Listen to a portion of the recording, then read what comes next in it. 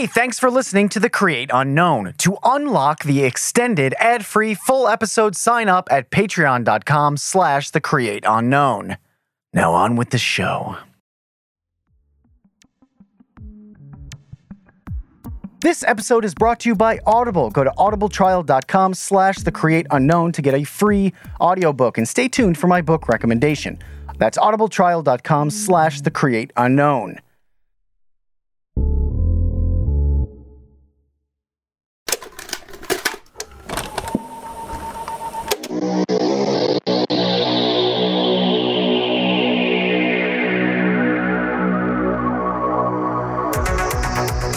Welcome to The Create Unknown. I am Kevin Lieber. With me, as always, is Matthew Tabor. And with us right now, beaming through the TV wall, is Coffee Break.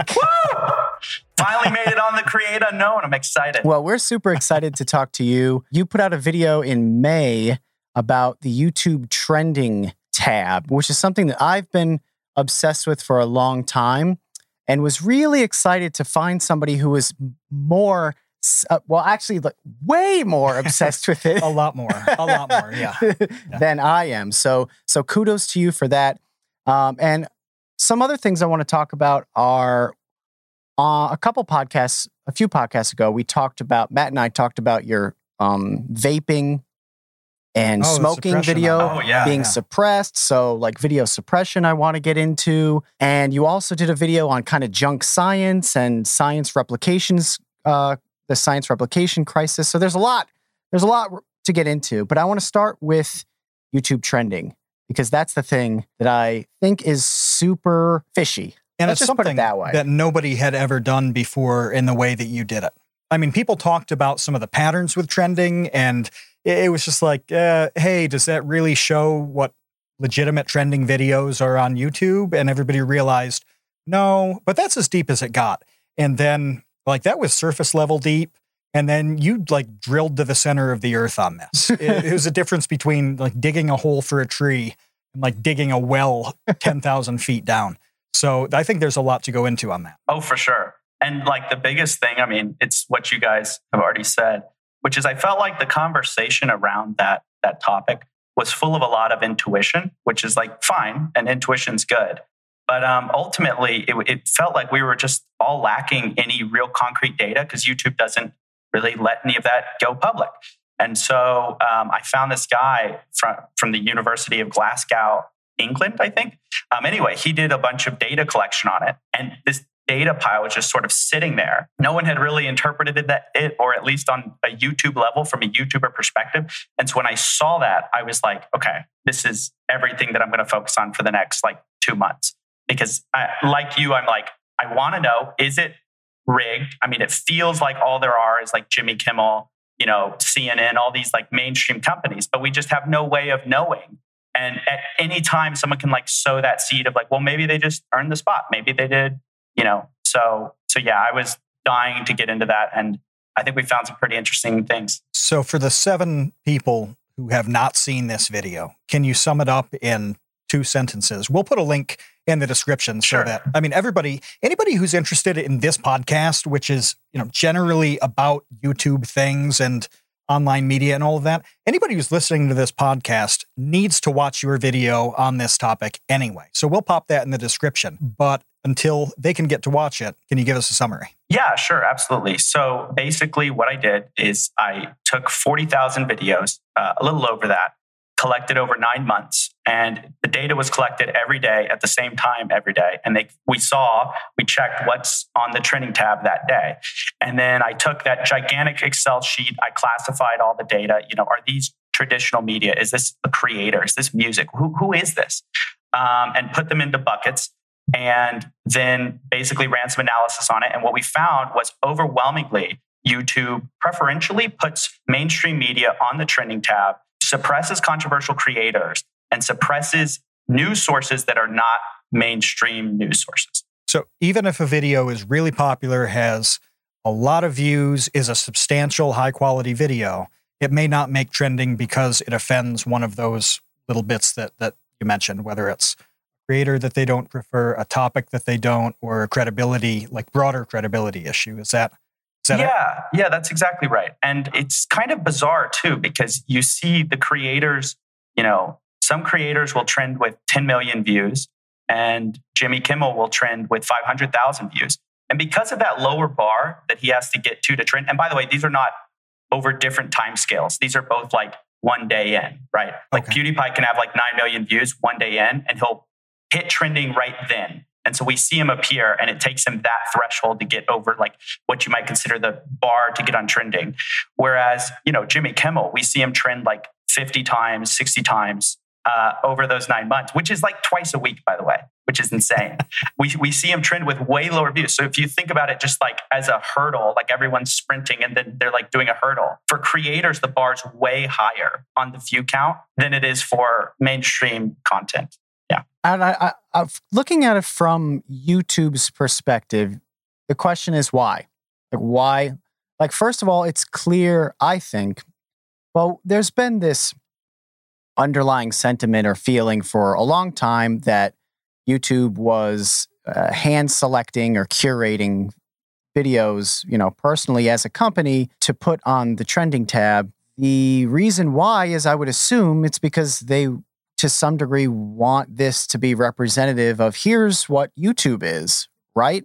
They don't want here's what YouTube is to be weird internet like Pew News videos or, like I guess H3 carrying around like a giant vape and dressed up in his like 420 Vape Nation gear. Right. And my question kind of is why? Because it seems like it's got to be money driven, right? Like the advertisers, Johnson & Johnson and Heineken, see Pew News as being like, let me give you an example. This is a really good example. I can't go into too many details without like throwing something under the bus, but I had an instance recently. Man, how can I describe this? Do I know what this is? You do know what this is. Yeah, This just happened like last week. Oh, okay. Where Vsauce 2 was being pitched to work with someone or something. Sure. Okay? Just try to keep this as vague as possible. The best thing is, Stephen, I'm trying to figure this out in real time with you. Yeah. I'm trying to piece this together. You'll know exactly what I'm talking about. Kevin's being as vague as possible. I am. I don't want to get in trouble. But we'll just say the crux of this story is that this person was being pitched Vsauce 2 as someone to work with. They were given a video of mine as an example of like the type of content that they could be associated with. And their reaction to it was, this is like low budget crap that this guy just shot in his backyard. Like, this is really pathetic, basically, and cheap and not up to my standards. Why would I ever consider associating myself with this like backyard, homemade DIY explainy guy? And so that was the reaction. Are you saying that you didn't get the deal, sponsorship on this one? Well, we'll see. It's pending. No.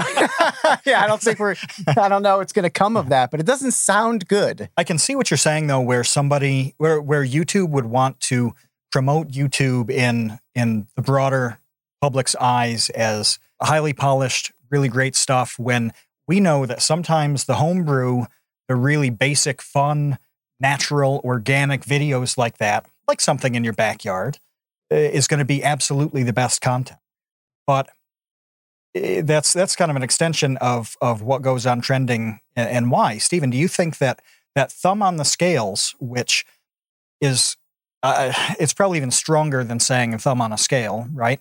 And I remember a long time ago, somebody said, hey, why don't you just rename it to staff picks if you're going to do it this way? And we'd look at that and say, oh, okay. And nobody would have a problem with that. But it's one thing to make a video more popular by putting it on trending. But is that affecting content too? Is the thumb on the scales driving content in a direction where it's being altered? Like, does somebody like Kevin not make a video in his backyard next time because he wants to appeal to whatever YouTube values? Yeah, I mean, I think for sure it is. People are always, when you think of YouTube, how do you know what's popular, what's encouraged on the site? In a big way, trending is sort of YouTube's implicit stamp of approval of like, we want to see more of this. This is the best of our site. And so when content creators are either dismissed or like certain types of content are overwhelmingly rewarded on the trending tab, of course you're going to see more of that type of content. I think that's pretty obvious. And the other thing, to your point about YouTube, like having a staff picks versus trending, they sort of want to have their cake and eat it too. And you saw this with the Rewind. Like YouTube Rewind, they wanted it to be on the one hand a reflection of everything that's popular on YouTube, but it was very clear that they also didn't want that, right? Like they wanted to very specifically pick the parts of YouTube that they liked and include that, and then leave everything else out and say, oh, you know what? We're not really going to pay any attention to that. Well, that's the trending tab, right? Like YouTube wants to be able to say, oh, this is actually what's popular on our site. This isn't just us saying it. This is actually popular. But at the same time, they want the fidelity of being able to be like, well, we don't want just anything going on the truth. We don't want it to be just a true reflection of whatever is popular. And I think them doing that and just the lack of transparency there is what gets people so frustrated about it. I think to your point, Matt, like if they just said it's staff picks, people would feel a lot better about it because it would feel like, okay, we already know what this is. But when you're just coming on the platform, you don't know anything. It seems like a bait and switch, sort of. Like it's like, oh, this is trending. But wait, it's actually kind of not. So yeah, that's sort of like my biggest bone to pick with YouTube. But actually, I don't think there should be a staff picks. I think YouTube was built to be a bottom-up site. Like it was built to surface. This is like my big frustration is what I see as a move of YouTube from being a bottom-up platform to being more like a publisher, like TV, where it's like things are selected to be popular. And I think if you just look at the ethos of YouTube, it was always broadcast yourself, right? Like we have no gatekeepers. We have none of this.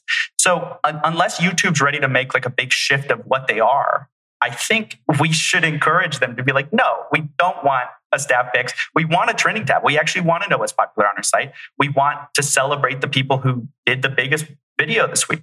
So I agree that staff picks would be more transparent, but I hate that idea and I don't want to see that. One thing that you said, I want to highlight it because I think this is awesome conceptually that you matched up trending with Rewind. And as you're talking about that, I'm thinking, is trending like a real-time live feed version all year long of what YouTube Rewind is? Yep. Yeah, I mean, absolutely. And I would be remiss not to point out here that YouTube has promised to like change things and you know, we're going to change the balance of trending. We know it's like sort of like we've heard you guys, we know trending sucks. So I will say the guy who gathered the data doesn't gather the data anymore, but I've started to gather my own data. So we will do a follow-up to see if they've actually kept their word on that in about a year. There's going to be trending 2.0 then. This is in the works? Yeah, because, you know, the trending tab has changed. I mean, I've seen PewDiePie on there a couple times now, which before he wouldn't even appear on the US trending tab, where you saw it most curated. You mentioned US, and that was one thing that I was really blown away by in your video, is making that distinction between what's trending in the United States and how organic and normal, I guess, it is in other countries.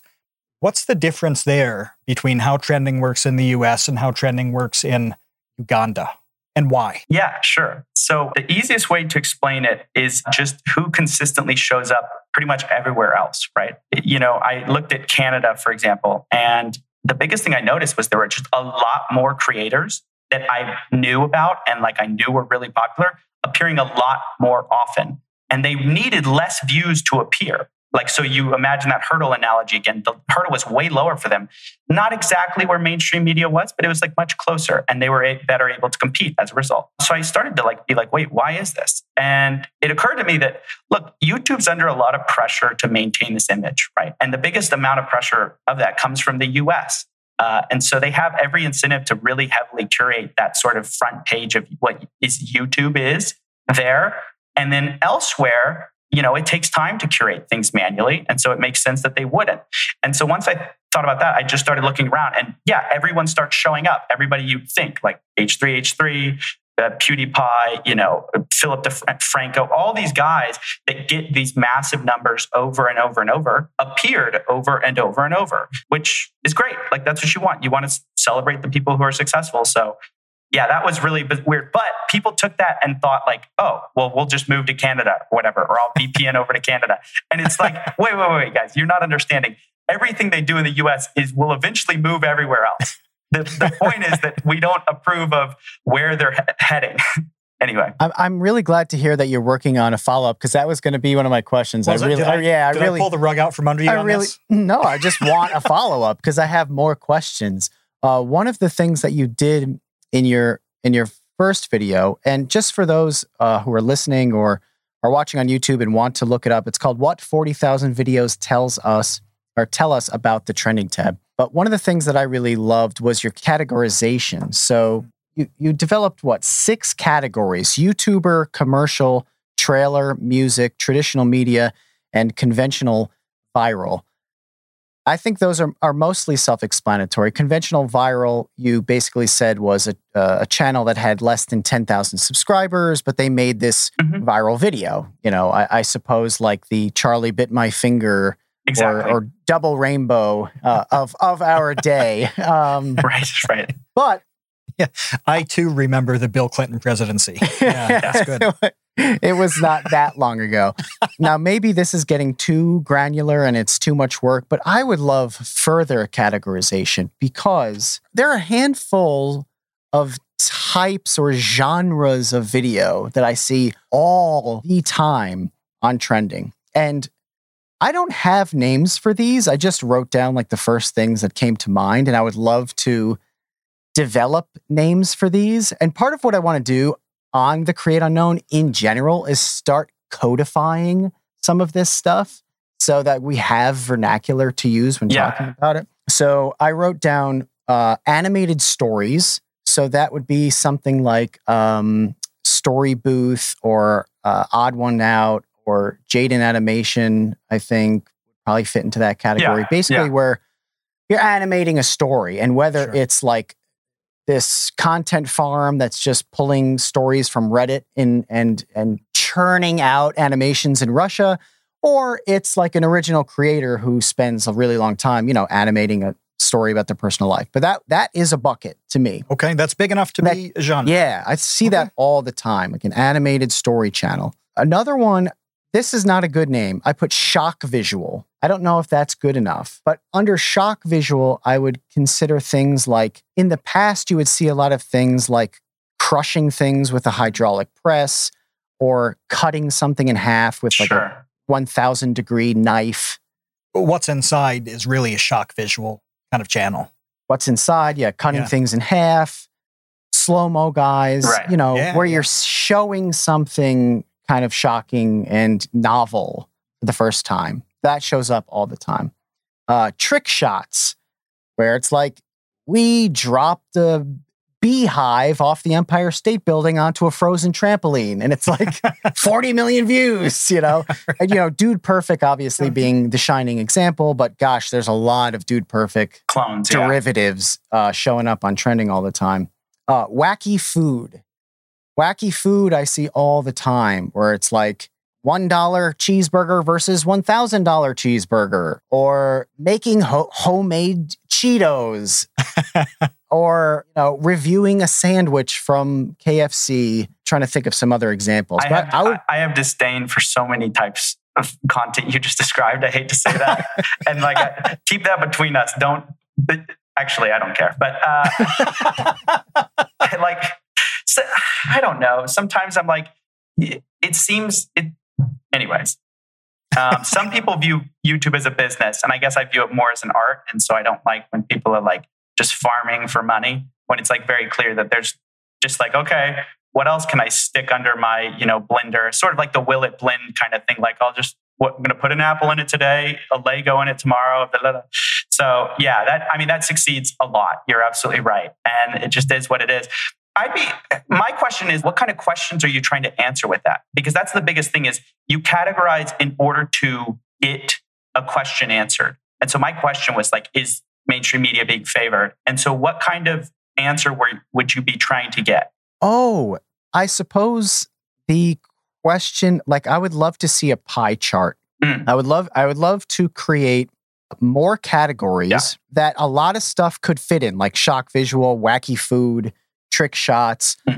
Like I think these are categories that are simultaneously descriptive and targeted enough that you'll know exactly what I'm talking about when I say like shock food. Like a lot of stuff could fall into that from a lot of different channels. So you did a pie chart that was like YouTuber, traditional media. You already did this.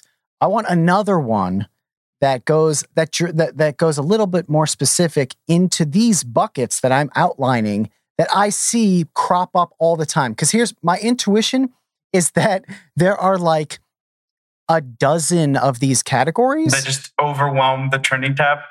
Yeah, there's a dozen categories that represent like 95% of the trending tab, and then the other 5% is like something that doesn't fit into one of those buckets. But like those buckets, I think we could find are the majority of what you see on trending. Are you going to make a slice of this pie devoted to twerking videos? Twerking videos?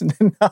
Because they populate trending to an unreasonable degree, don't you think? Twerking music videos do. Twerking regular videos don't as much. No, it's got to be an element of something else. Yeah. So I think it can be broken down in a lot of different ways. But so my question leads to a big one for both of you guys. The first question is, how much value would twerking in either of your videos actually add? Would they help you get on trending? Minus 1,000. Yeah. Vsauce to work. We just changed the channel name, right? Yes. No. But so Stephen, I've known you over a year, right? Yeah. We've talked for a long time now. Yeah. So I have a decent understanding of what you do. I've known Kevin a long time. You guys are two of my absolute favorites. And that's why I want you together right now to come up with a video that's most likely to hit trending based on what you know from the data, based on what Kevin knows from 85 years. Let me show you guys something. Okay. All right. Hold on. I've actually got the perfect thing for this. Can I take a moment to go pull this up? It's going to take like yeah. Hold on 1 second. I've got like the perfect thing. All right. Well, while you pull that up, I'm going to say just fill a pool with a lot of something. You had a tweet about that, wasn't it? Yeah. What were you filling a pool with? Oh, geez. I don't remember everything. Was Rusty Knives was one. Yeah. I think gummy bears might have been another one. But I feel like you could just pick something. Yeah. Fill a pool with it and then either Photoshop yourself in it or actually go in it. And you have a pretty solid chance. So if you filled a pool with gummy bears and dove in, like that would be enough, you think, to make this happen? I think so.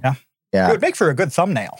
So that's what's all right. I found it. So a really good friend of mine, and there's a lot I can't tell you, okay? Because a lot of this is confidential.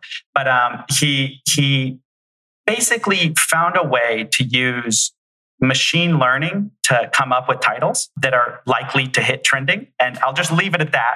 This guy is like actually one of the smartest people I know, but he's like relatively quiet. So I can't tell you much more than that. But here's some of the titles he sent me that his algorithm came up with. Things most grandmas can't do. Okay. Giant googly eyes on everything. MRE versus space food. Locked in a Chipotle.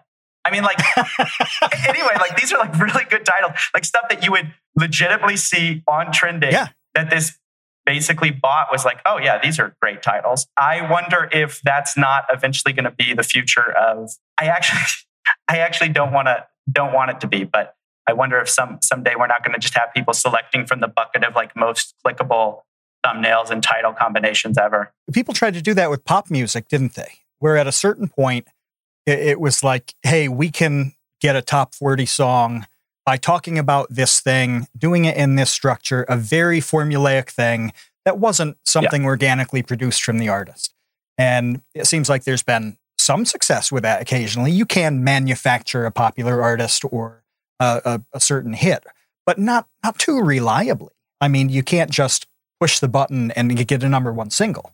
So there's got to be a level of confidence in the ability for that something like the machine learning to pay off. But maybe the machine learning is so much better than the human intuition is with something like pop songs that you're right, that somebody could just push a button, get a list of 10 topics that are likely to slam against trending, and and then decide which one they want to make. I really want to know what the grandmas can't do. Yeah, what can a grandma not do? Yeah, I know. That's definitely that and giant googly eyes on everything at like 100% going to the top. Like absolutely. When he sent me that, I was just like, oh man, what am I doing making educational videos? I should quit this, get your little bot and just start farming out these ridiculous videos. It's like the Ark of the Covenant. You have to like, you got to close that thing or else your face is going to melt. Like it's too pure, the algorithm title generator. Do you feel like after doing that kind of analysis on trending,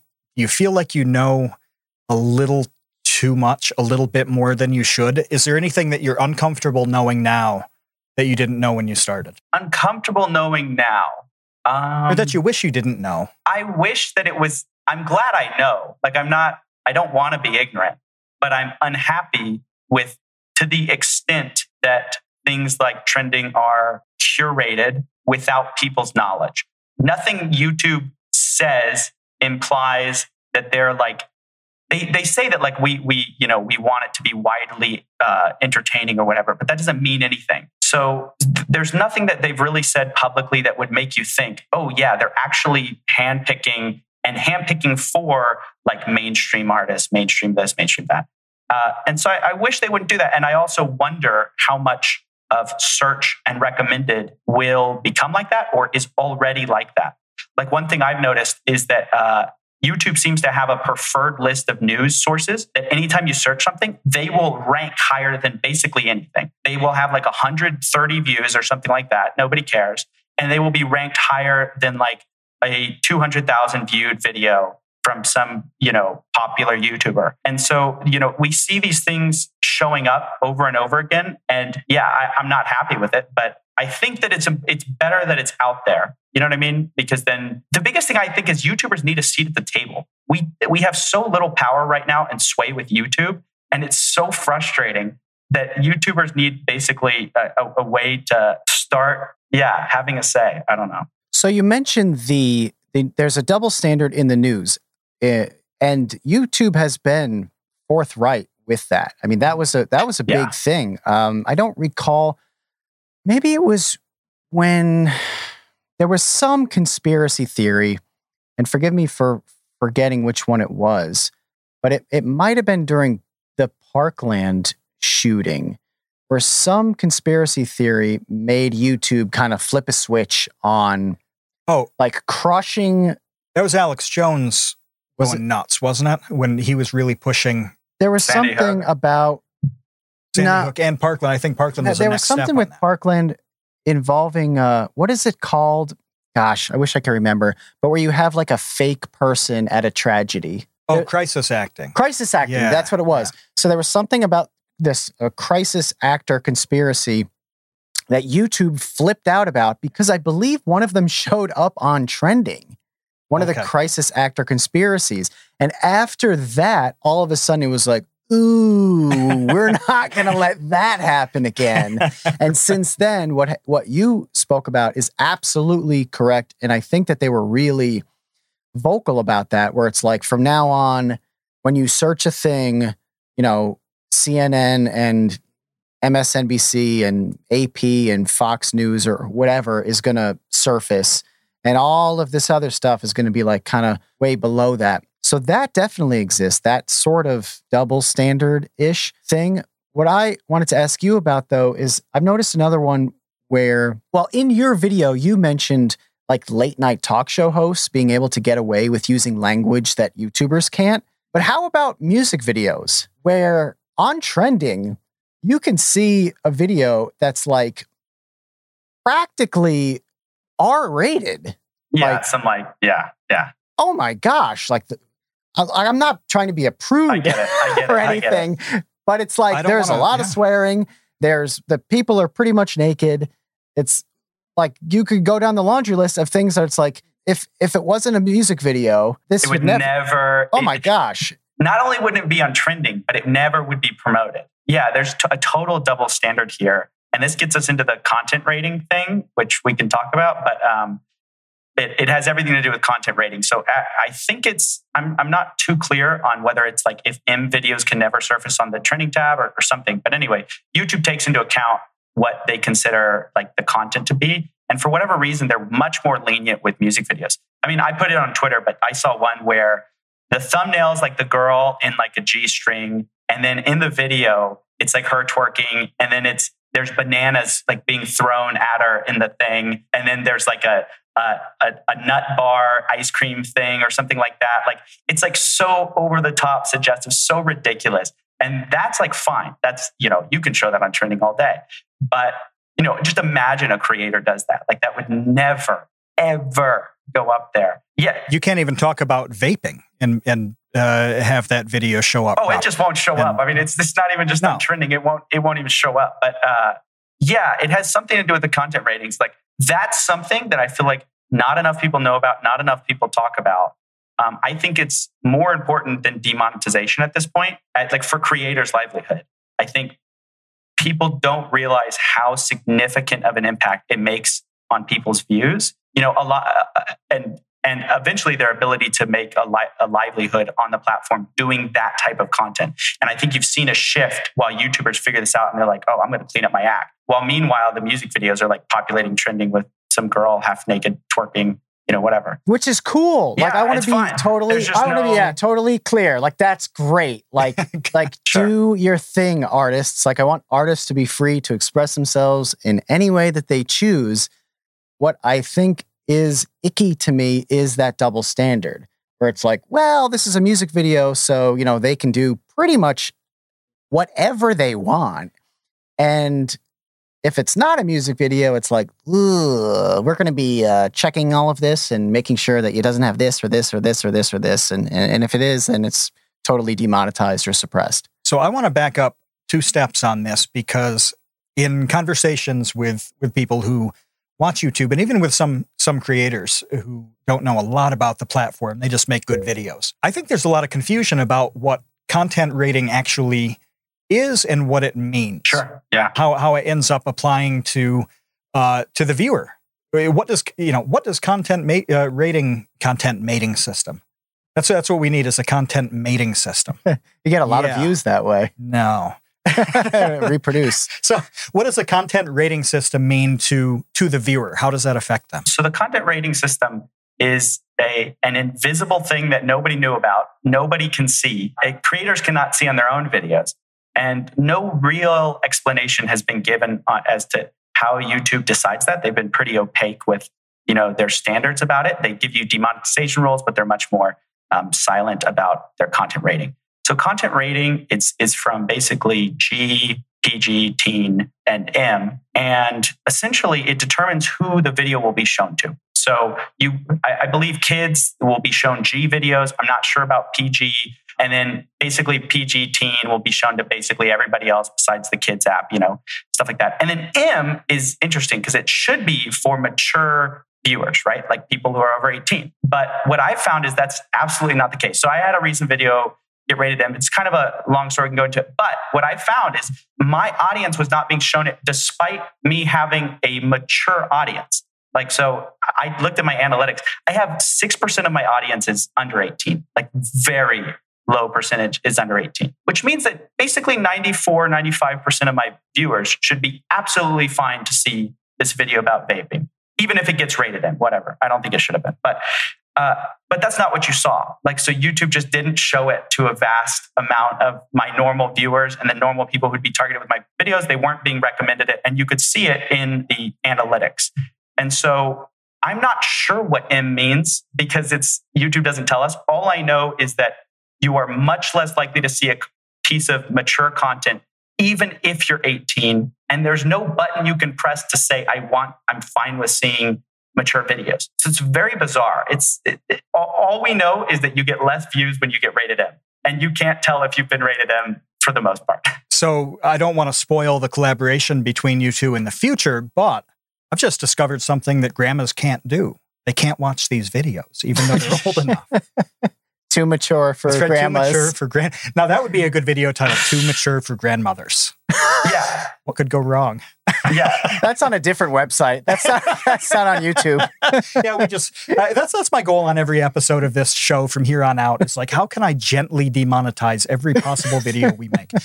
The part about not knowing at all what the standards are, how they're applied, if, how, whether, whatever they've been applied to you, how is somebody supposed to function in this kind of environment? Because I know Kevin doesn't really, because your videos are, when you're dealing with math and science type stuff, it's pretty tough to go out of bounds to a degree, which are going to be rated M.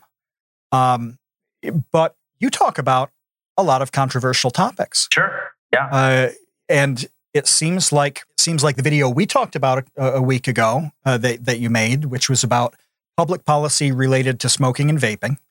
That was a great video. It was absolutely fair. Content was substantial. It was well referenced. Everything was good about this. It was the kind of thing that would be perfectly at home in a high school health class. Oh, yeah, totally. Totally, yeah. I'm sure the average watch time on that video was through the roof. Oh, yeah. Am I wrong? No, watch time was great. Click-through rate's great. And that's actually how I got the intuition that it was probably rated M because the views were most videos that I've had do that well were like 1 million views or 500,000 views. And then on top of that, when I looked at where it was being recommended, it was only being recommended on the homepage, which is like mostly to your subscribers or people who are like 1 degree away from you. But it wasn't at all being recommended on the watch page. So when like you're watching YouTube was not recommending it. It was like, normally I get like 20% of my views from there. It was like 1% or something like that. So that's a big difference. Oh yeah. I mean, it's being crushed. And views on YouTube are related to momentum. So when you take away 20% of the momentum, it affects more than 20% of your views. Like it just like crashes your video.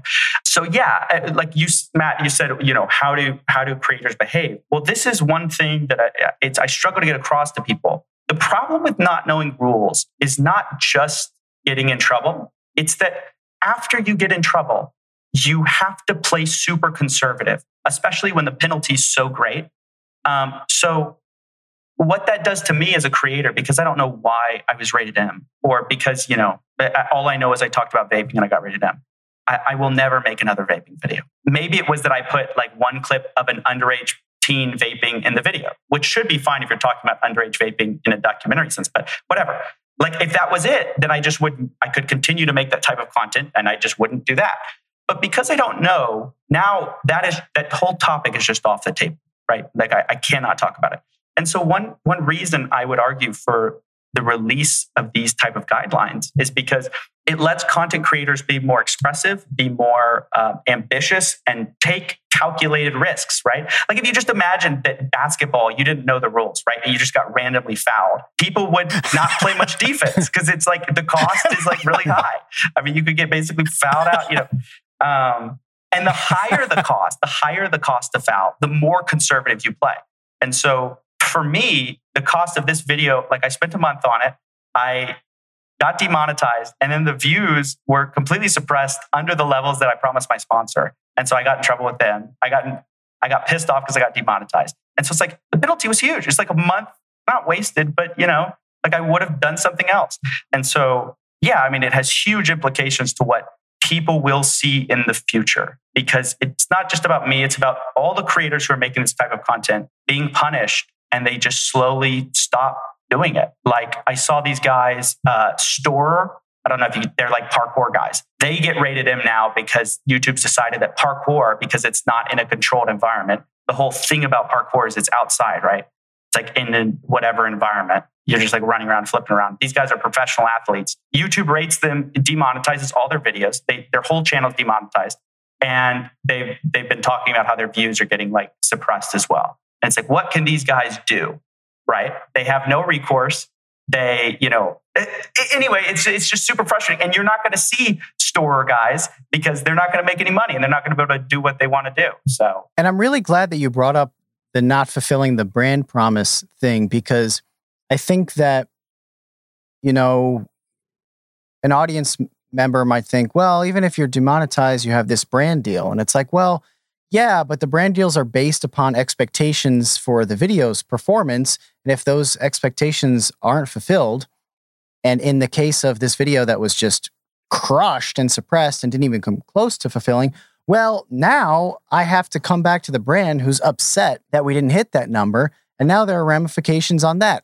Am I even going to get paid? Do I have to do another video that sponsors their service for free, ostensibly now, to make up that for that drop? And it's just a mess. Huge mess. And the parkour thing is unbelievable. Like that's against the rules now. Like doing flipping over picnic tables. No flipping over picnic tables. There's no context. They say dangerous acts, right?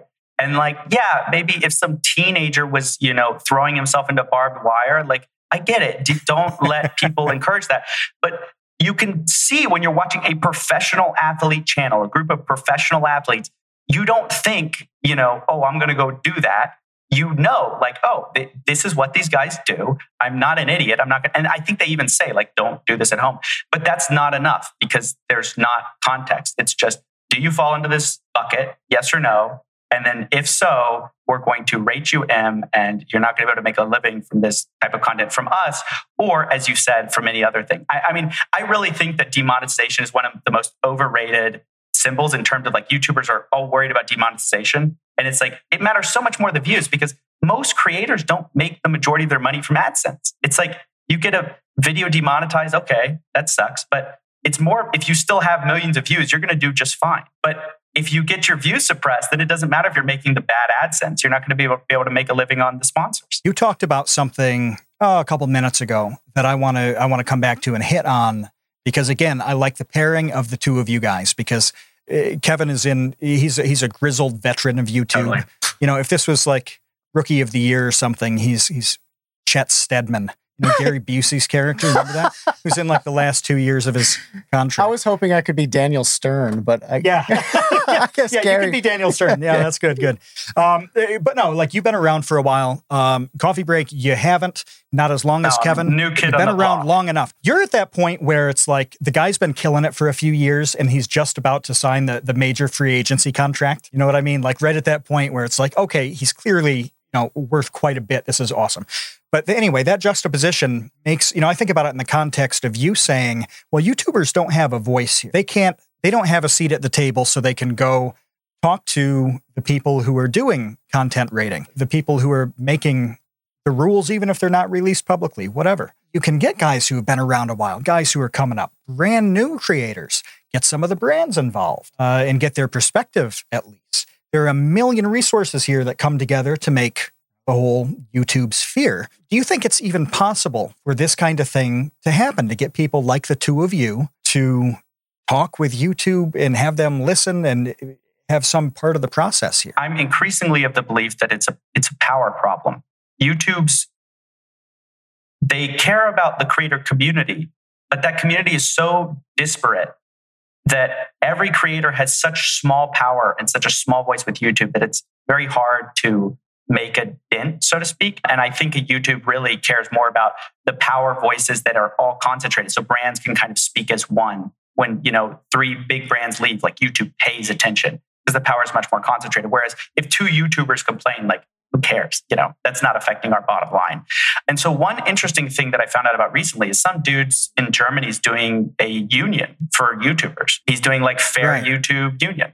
And I don't know if that's the answer, by the way. I'm not pitching it as the answer. But what I will say is I like the collectivizing of the voice because that's what you need in order to reach audible levels that YouTube suddenly is forced to care about. I think that's what a lot of this comes down to is YouTube in theory cares about creators, but in terms of if they had a priority list, YouTubers keep getting pushed down because it doesn't matter enough to their bottom line.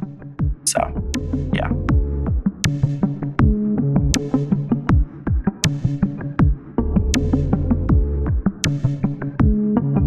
People often come up to me on the street and they say, "What's your favorite book?" And I'm like, "Whoa, I don't even know you." And they're like, "Tell me now." And I'm like, "Okay, don't beat me up, stranger." It's really weird to approach somebody that you don't know so aggressively and kind of hinting at violence just because you want to know what their favorite book is. But I'll tell you, because I want to not get beat up. The answer is A Confederacy of Dunces. See this? This is my favorite book of all time. I actually did a video about this book for Wisecrack. You can probably go to YouTube and search Wisecrack Vsauce 2 or Wisecrack A Confederacy of Dunces.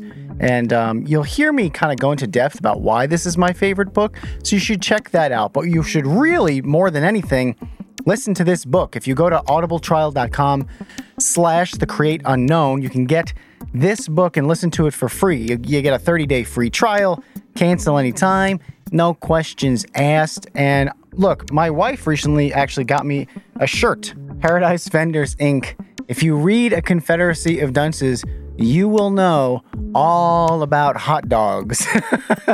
So go to audibletrial.com/thecreateunknown and get A Confederacy of Dunces, or else you may be the dunce.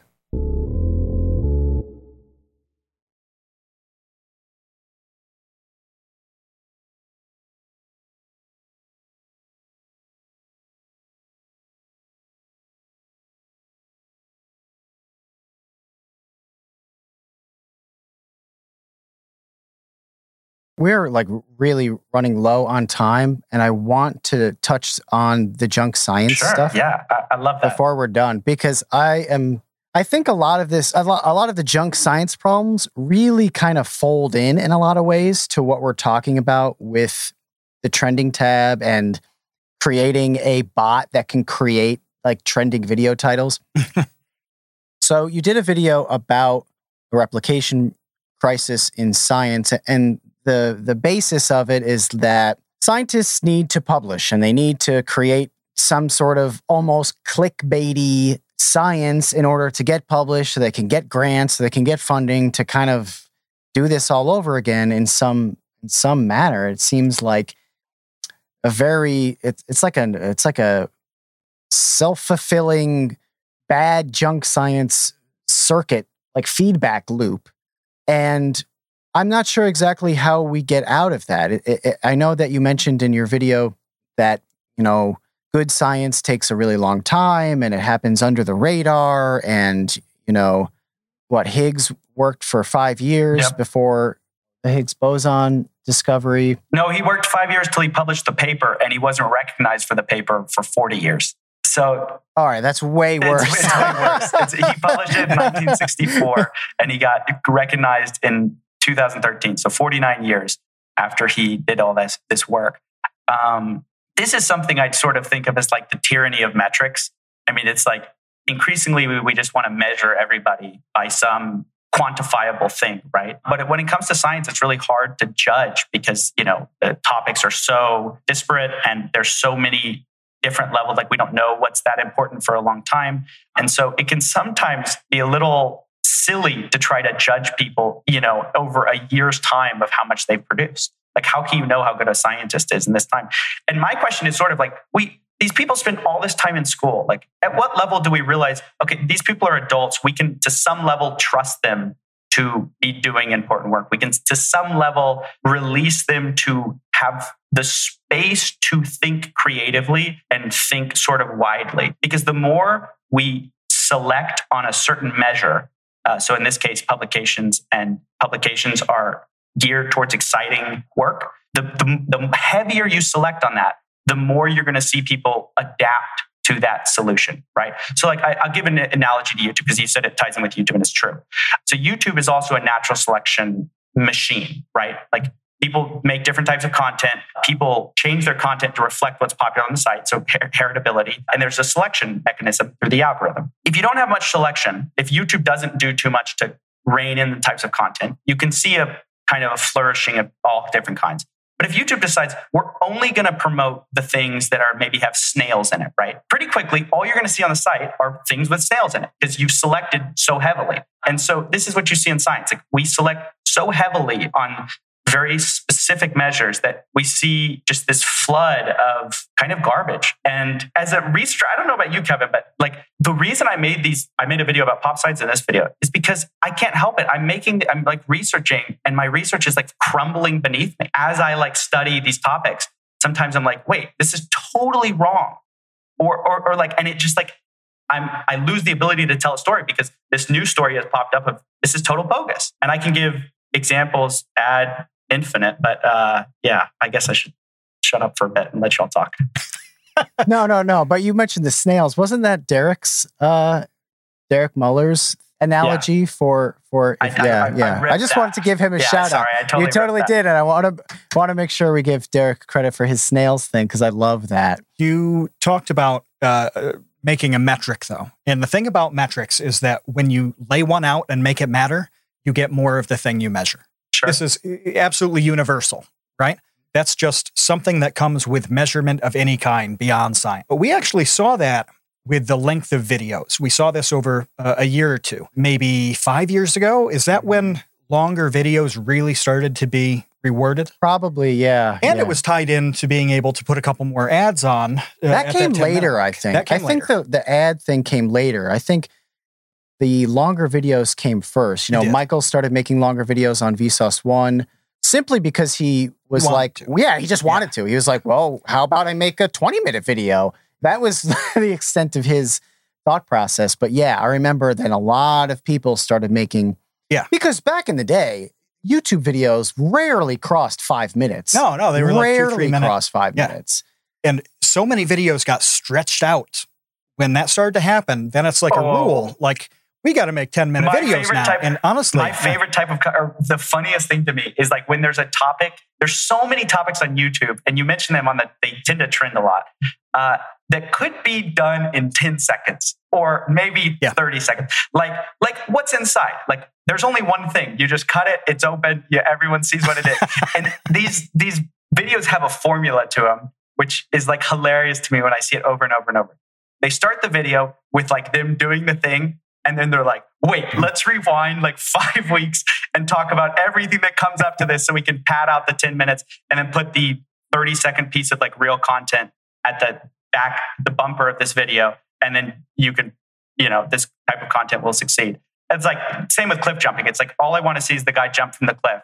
And it's like, wait, here's me vlogging to the park. Here's me talking about how scared I am. Here's this, here's that. And then at the very end, they're finally like, okay, let me actually do the thing. Yeah, no, to your point. People are just following. It's how it plays out, though. Yeah. Yeah, they've got this metric, and it actually affects the product. We're not hating on Dan and Lincoln, though. We've mentioned What's Inside twice now, and I just want to make sure. Great. No, they're great. We love Dan. But what you're saying, though, is that you really, whatever the video is, and we get these comments on Vsauce, too, a lot of people just want the payoff. Yeah. They don't want all of the stuff that leads to the payoff. And you can have a lot of compelling material that does lead to it, and that's what makes a great video. But it's got to be pretty tight. And what I'm talking about is when I see a video that's 10 minutes and 3 seconds, and I look at it and I know it could have been a really amazing 3-minute video. Exactly.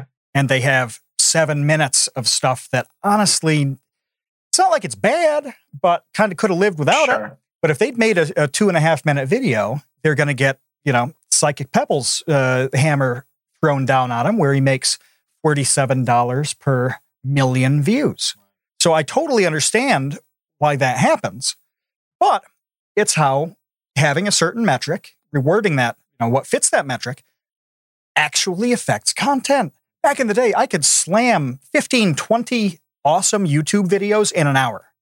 Now, if I have an hour, I'm probably going to watch 3 good ones. And that's just because I've curated my feed so well. If I were just clicking around, maybe I get 1 good one in an hour. But that's really drawn out content in an application of that process that your video was about. Yeah, like you said, I just want to reiterate too. There are very good examples of this. Like Mark Rober, he does like very, visual things, but then he backs up and does the science behind it. That's great. I mean, there's good reasons to pad a video. I was talking specifically about some of the more cynical, where it's very obvious, that like you said, Matt, like they don't have 10 minutes of content, but they're for the algorithm. There's somebody I'm comfortable throwing under the bus here. And if there's fallout, you can deal with it. I don't care. Go for it. There was a content cop by Mr. iDubbbz where he talked about Rice Gum doing this. And there was something like 3 minutes of like a Windows loading screen at the end of one of the videos that would put it over the 10-minute mark. And he called that out, just saying like, look, if you're at 9 minutes and 41 seconds, like, come on, man, by all means, draw something out and go over the finish line. But there was a case where he was way, way before it. And then it did something that gamed the system. If I've offended the one Rice Gum fan who listens to the Create Unknown, join our Discord and complain about it because I want to hear that story. But yeah, it's an egregious kind of abuse of it. That never would have happened if having a 10-minute video didn't matter so much in this weird conceptual way. I mean, absolutely. Absolutely. It's the weirdness of chasing metrics and I really sympathize with something y'all brought up, Derek Muller, Veritasium. I saw a video and there's this once I had done the natural selection of bad science video, this really stood out to me like a sore thumb. Derek says something like on the How to Be Viral, he goes, I'm going to make more clickbaity content and I'm going to make content that's going to get clicks because it's an existential threat if I don't. He goes, if I don't do it, somebody else will. And so this isn't me trying to sell out. It's me trying to survive in an environment that won't let me survive otherwise to the extent that I want to. Does that make sense? And so that really stuck out to me because that's like natural selection. I mean, that's like the epitome of, if I don't do it, it's not like it's easy to blame the individual YouTuber and be like, these YouTubers are clickbaiting too much. It's so annoying. But it's a real feeling among YouTubers, and I hate to be inside baseball here, that it's like, if I don't, YouTube won't promote me and no one will see me. And that's like such a hard, man, when he said that, I felt that. That's horrible. It sucks. I think this translates to don't hate the player, hate the game. Yeah. Yes, that is the theme of this entire episode. Don't hate the player, hate the game. Well, I think that... How do you do, fellow kids? Yeah, what is that even from? Oh, originally? That's old. That is old, yeah. I remember hearing that before college. That like an Ice Cube thing? I don't know. It's very old. I think it's Ice-T because I think he said that about pimping. I think he said, like he was talking about running that sort of enterprise. Yes. And don't hate the player. No, that makes a lot more sense. I think a lot of what we've touched on, though, the answer might just be Patreon-like models where you have a fan base that can help support the content that you're making. Because if not, then you're beholden to YouTube deciding whether or not parkour is mature or not, or deciding whether or not, your audience of 95% adults can watch a video. Is allowed to watch a video about vaping policy. Yeah. I mean, because it's not just, like you said, demonetization. It's also the brand deals. It just cuts everything off at the knees where you're not going to make another video about vaping or smoking because you can't. And that's a really bad thing because that was an excellent video. It informed me on a topic that honestly, I don't know a lot about. I don't read a lot about vaping or smoking policy. So it was nice to get that rundown from you on it. But now what? Now there can't be any more parkour channels come up and coming. Now there can't be like nuanced like policy video essays created. Like the amount of fallout and lack and content that's going to be just thrown in the recycling bin is really scary to me as somebody who... It is scary. The thing I love about YouTube is that it's supposed to be people creating whatever they want and whatever they're passionate about. And it seems like more and more that's no longer welcome like it used to be. I'll say this. I think Patreon's a Band-Aid, but I don't think it's a permanent solution because at least for the mature problem, because the mature problem is a views problem. It has nothing to do with money. Well, it's related, but it's really primarily it's a views problem. And so if you do a Patreon thing, let's say I was completely supported by Patreon, I would be bummed out if a lot of people didn't see it. Like even if I don't just make this for 1,000 people who support me. I mean, that's like enables me to make the thing, but ultimately it's free because I want it to be as widely accessible as possible. And so when you kind of step on videos, sure, it'd be nice if I got paid more, but ultimately I didn't make it to get paid, really. I mean, that's just a way for me to do more of the work that I like to do and show it to more people. And so what I worry about is these conversations are cannot be done by independent creators. And I would argue that independent creators can do a better job on these topics than mainstream media. And I'll explain. I can spend a month on a project and I will dive in. I will do multiple expert interviews, whether they even hit my channel or not. I talk to several experts. I don't know if you've talked to news people recently, but I've had enough, I've done a couple interviews now with people, and they're so squeezed that they do articles in one day. They do videos on super short turnaround times. And so you consider who's making the content that will get shown. Well, it's people who will not get rated M. So it's people like BBC, these sort of approved channels of media, CNN, all these people can do pieces of content, but they do really shallow work. I mean, a lot of them, I'm just being super honest here. It's just sort of a click farm at some point. They just have to make their views work. They have to pump out content. I get frustrated because I talk to a lot of experts, and experts reached out to me after my video and they said, we're so glad to have a voice that actually saw both sides. We have these media pieces. They just take one side of the story, they run with it. They do an entire video. It's so unbalanced. It's so unfair. And so, I'm just wondering, I wonder at YouTube's value system.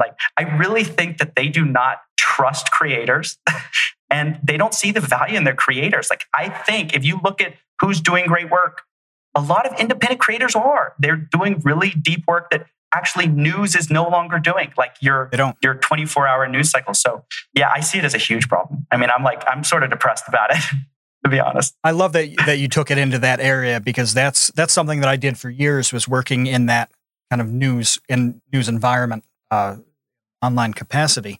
And you're absolutely right about one-day turnaround on topics. I mean, number one, by definition, news is breaking recent things. You can't prep for news very well. Although if a topic is big enough, somebody can be dedicated to that topic or assigned to part of the world where there's continuing coverage, whatever.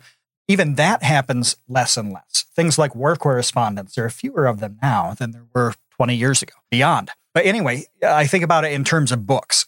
If you can talk to somebody who has actually read a book that you've written and not read the back cover, read the top few reviews in real publications, read the top few positive and negative reviews on Amazon, that is the extent of familiarity that a lot of interviewers have with a book. And William F. Buckley had a show called Firing Line that started over 50 years ago now. I mean, he's been dead a long time, but he actually read the books of his guests. He had a weekly show, so it's a bit easier, but he was a hyper-literate guy. Whether it was somebody he was friendly with or a total opponent, he always read the books.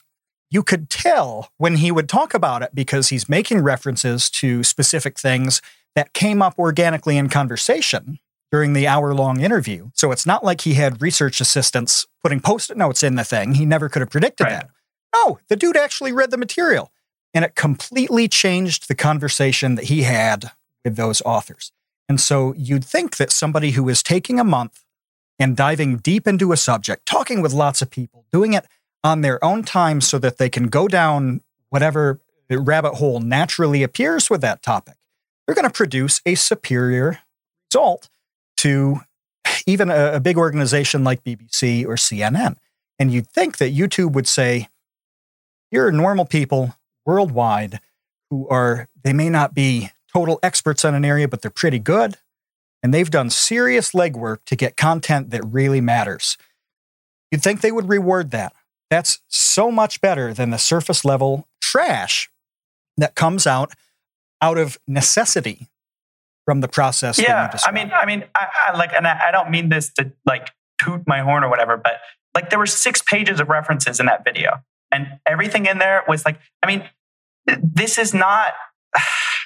I just get really frustrated because it's there's sort of this old guard that is just tacitly thought of as quality, at least from, and you would think that YouTube would know better because they actually have the new creators in who are, doing a lot of the good work. But you still see that same mentality of it's like what you said, they implicitly trust CNN as a news source. And Philip DeFranco, no way. He's not approved or whatever. He doesn't match in. It doesn't matter how much research he does. He is not part of the networks, I guess, of approval. Anyway, I think one big answer is going to be YouTube will have to roll out a system where they put a badge on people and they say, look, this guy does good work and we will trust him like we trust a CNN or we trust our media sources. There needs to be an easier pathway for individual creators to get that stamp of like, oh, you're a documentarian. Oh, you're a this. Oh, you're a that. Instead of having this broad brush of, you guys use the hammer analogy in your last video of like everybody just gets treated by the same bot except for CNN, except for the BBC, except for, Fox News. That's a huge thing that needs to change. What do you think about that? Well, you're right. They already do that. And I'm sure of it with the traditional media outlets of the world. They already whitelist them to allow them to kind of skip, to jump ahead of the line, proverbially on a lot of this stuff. And what you brought up is something that we sort of brushed upon in one of the recent episodes where I just feel like there's not that many creators for them to have relationships with. Meaning like how many creators are at the level of Coffee Break or Vsauce 2 or whatever, where it's like at some point you've established some level of credibility here of like the type of content that you make, the longevity that you have, and the consistency of it, where it's like, what is that pool? 10,000? 20,000? I don't know. But how much staff do you need to hire? A couple of thousand people in order to have like somebody to talk to on a regular basis where it's like, hey, so-and-so at youtube.com, it's me, Steven. Why is my smoking video crushed? Part of the problem there is that, quite honestly, they don't seem to help even when that does happen. Because we had a video on Vsauce 2 recently, this Navy video that performed like historically badly for the channel. Abysmally. It was poorly. Strange, though. It was weird. This isn't like just the lowest kind of thing. It was, instead of having one of the worst times, like in the 100-meter dash, that you've ever had. No, this is like the one time you ran the 100-meter dash, like hauling a wheelbarrow full of lead. Yeah. So it was like Usain Bolt, different. like rolling along the track instead of running. It's like Usain, like stand up, dude. Like, why are you rolling? And he's like, I don't know. This time I decided to roll. Like that's what it was like. It was something significantly off about that video, and like with yours on vaping. You're looking at all the metrics on this, where it's watch time, it's retention, it's all of this. The comments, reading every one, people are on board with this video. They like it. There's nothing funny about it. It's all adding up properly, but there were no answers. But there were no answers. Like I did have conversations, and there were no answers. So wait, you talked to people at YouTube, and what did they say? I mean, more or less like, well, you don't have to say exactly, but yeah, I mean, it was basically like, well, that's too bad. Have you thought of adjusting the title or thumbnail? A lot of creators experience success with changes like that. Yeah, it wasn't much. It was not helpful. And I shouldn't imply that they weren't trying to help. Right. But I feel like their arms are tied a lot on a lot of this stuff too, because they're just one of however many thousands of employees that work at YouTube. And, what are they going to do? Like, they're not going to be able to just flick some switch and all of a sudden your video gets 10 times the amount of views it was. They're not going to help Usain Bolt stand up and start running. Like, he's just going to keep rolling either way. There's a slider that does a view flow for every single video on YouTube. And so they go into the back room and slide that up when you complain. That's exactly how it happens. They just turn the knob. They just turn the views knob. Oh, your view knob is at 1.5. We're sorry about that. Somebody must have bumped it. We'll crank it to 9 for a few hours. Look. Go ahead. No, I want to continue the conversation on the other side of the wormhole. We're going a little long here. So we're going to go through the wormhole. The wormhole exists at patreon.com/thecreateunknown. We're going to have an extended conversation with Steven about, Usain Bolt analogies. And well, we got a bunch of questions too. Yeah, we have questions from the Discord. Yeah, several people in the Discord are pretty big fans of yours and have been since the trending video. And so they were pumped when they heard that we were going to talk to you, and so we got several Great, questions. excited to answer them. Yeah, we're gonna talk about what you would do if you had unlimited resources. That's what Baseweight wants to know. What would Coffee Break do with unlimited resources? The sky is the limit for you, and we'll find out right after this at patreon.com/thecreateunknown. For everybody else, thank you so much for watching. You are about to exit the Create Unknown.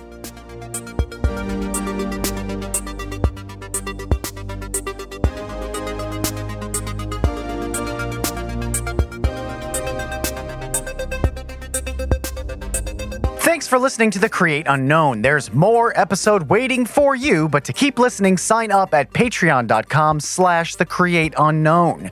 You can hear the rest of our conversation as well as unlock the ad-free feed, get exclusive content, join the Idea Baby Gang, and more. So find us over at patreon.com/thecreateunknown. Thanks for listening to The Create Unknown. If you liked what you heard, and I certainly hope that you did, please subscribe wherever you're listening to this podcast and leave us a review on Podchaser and Apple Podcasts. Those reviews really go a long way. While you're at it, you can also watch the video version of this show on youtube.com/thecreateunknown. Check out our Patreon. It's patreon.com/thecreateunknown. You can get the full episode. You can join the Idea Baby Gang, become one of the known access creator services. There's a lot going on our Patreon. It's all part of phase 3 of TCU. So go to patreon.com/thecreateunknown. Follow us on social media. We tweet at Create Unknown. We're on Facebook and Instagram at The Create Unknown. You can follow me, Matt, and the show on Podchaser for podcast updates. You can also find a link to our Discord in the show notes. We love our Discord because we get to talk to you and you get to talk to us. So join our Discord. Our website is thecreateunknown.com. The Create Unknown is an Unknown Media production. We've been your hosts, Kevin Lieber and Matt Tabor. Check out what we do on YouTube at Vsauce2 and on Twitter at KevLieb and Tabor TCU. Links in the show notes. Executive producer is Dave Kiney. This episode was edited by Adam Ganong. Our theme song is by the incredible Mega Drive. Special thanks to Paula Lieber, Mo Lewitt, and Dorothy Kiney. Until next time, see ya, Space Cowboys.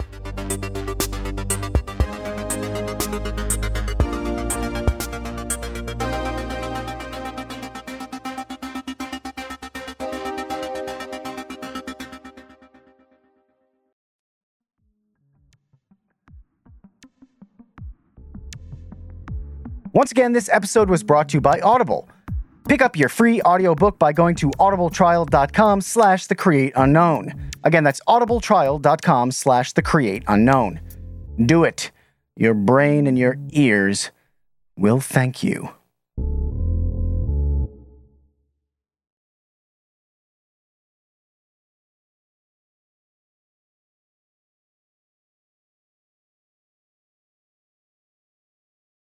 Patreon. No. What is that? Silver bells. Yeah. Patreon.com/thecreateunknown. As beautiful as silver bells.